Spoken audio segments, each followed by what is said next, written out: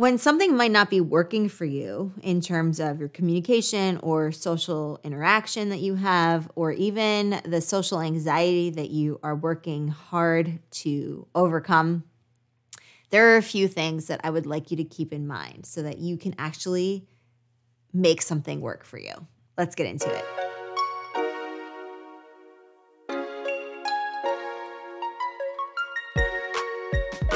Okay, amazing. So the first step, I want you to identify what is not working for you.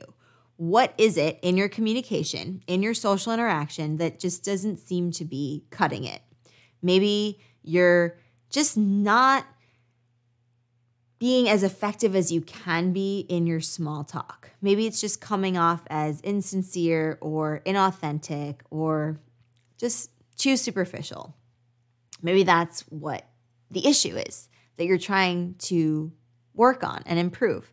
So the first thing, you want to identify that, right? So you've identified that the small talk needs work.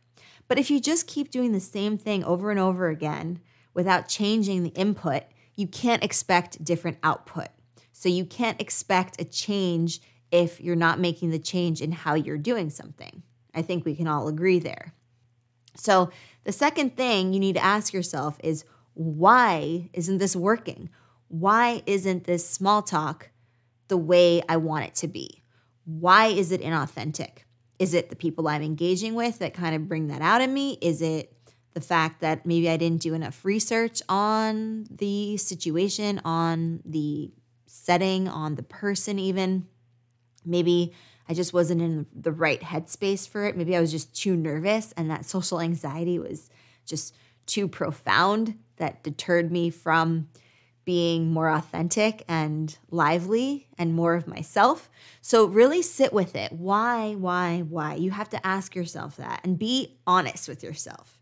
Don't just go through the motions of answering these questions and writing down what you think you should write down or typing out or thinking about. I really encourage you to be as honest with yourself as you can so that you can get the most out of this exercise and get to the bottom of what's not working and why. So you've identified the what. Now you've sat with the why and you've gotten to the bottom of why it's not working. Now for the third and the final step, which is frankly the most important to change the behavior and the outcome, is to shift it into how I'm going to make this work. How am I going to make small talk work for me? What am I going to do that is going to allow me, to enable me, to empower me to have effective small talk in the most authentic way as possible? So it's no longer a question of, is this going to work? Is it not going to work? Let me just throw my hands up in the air and we'll figure it out. No. You've resolved to the fact that you are going to make this work regardless.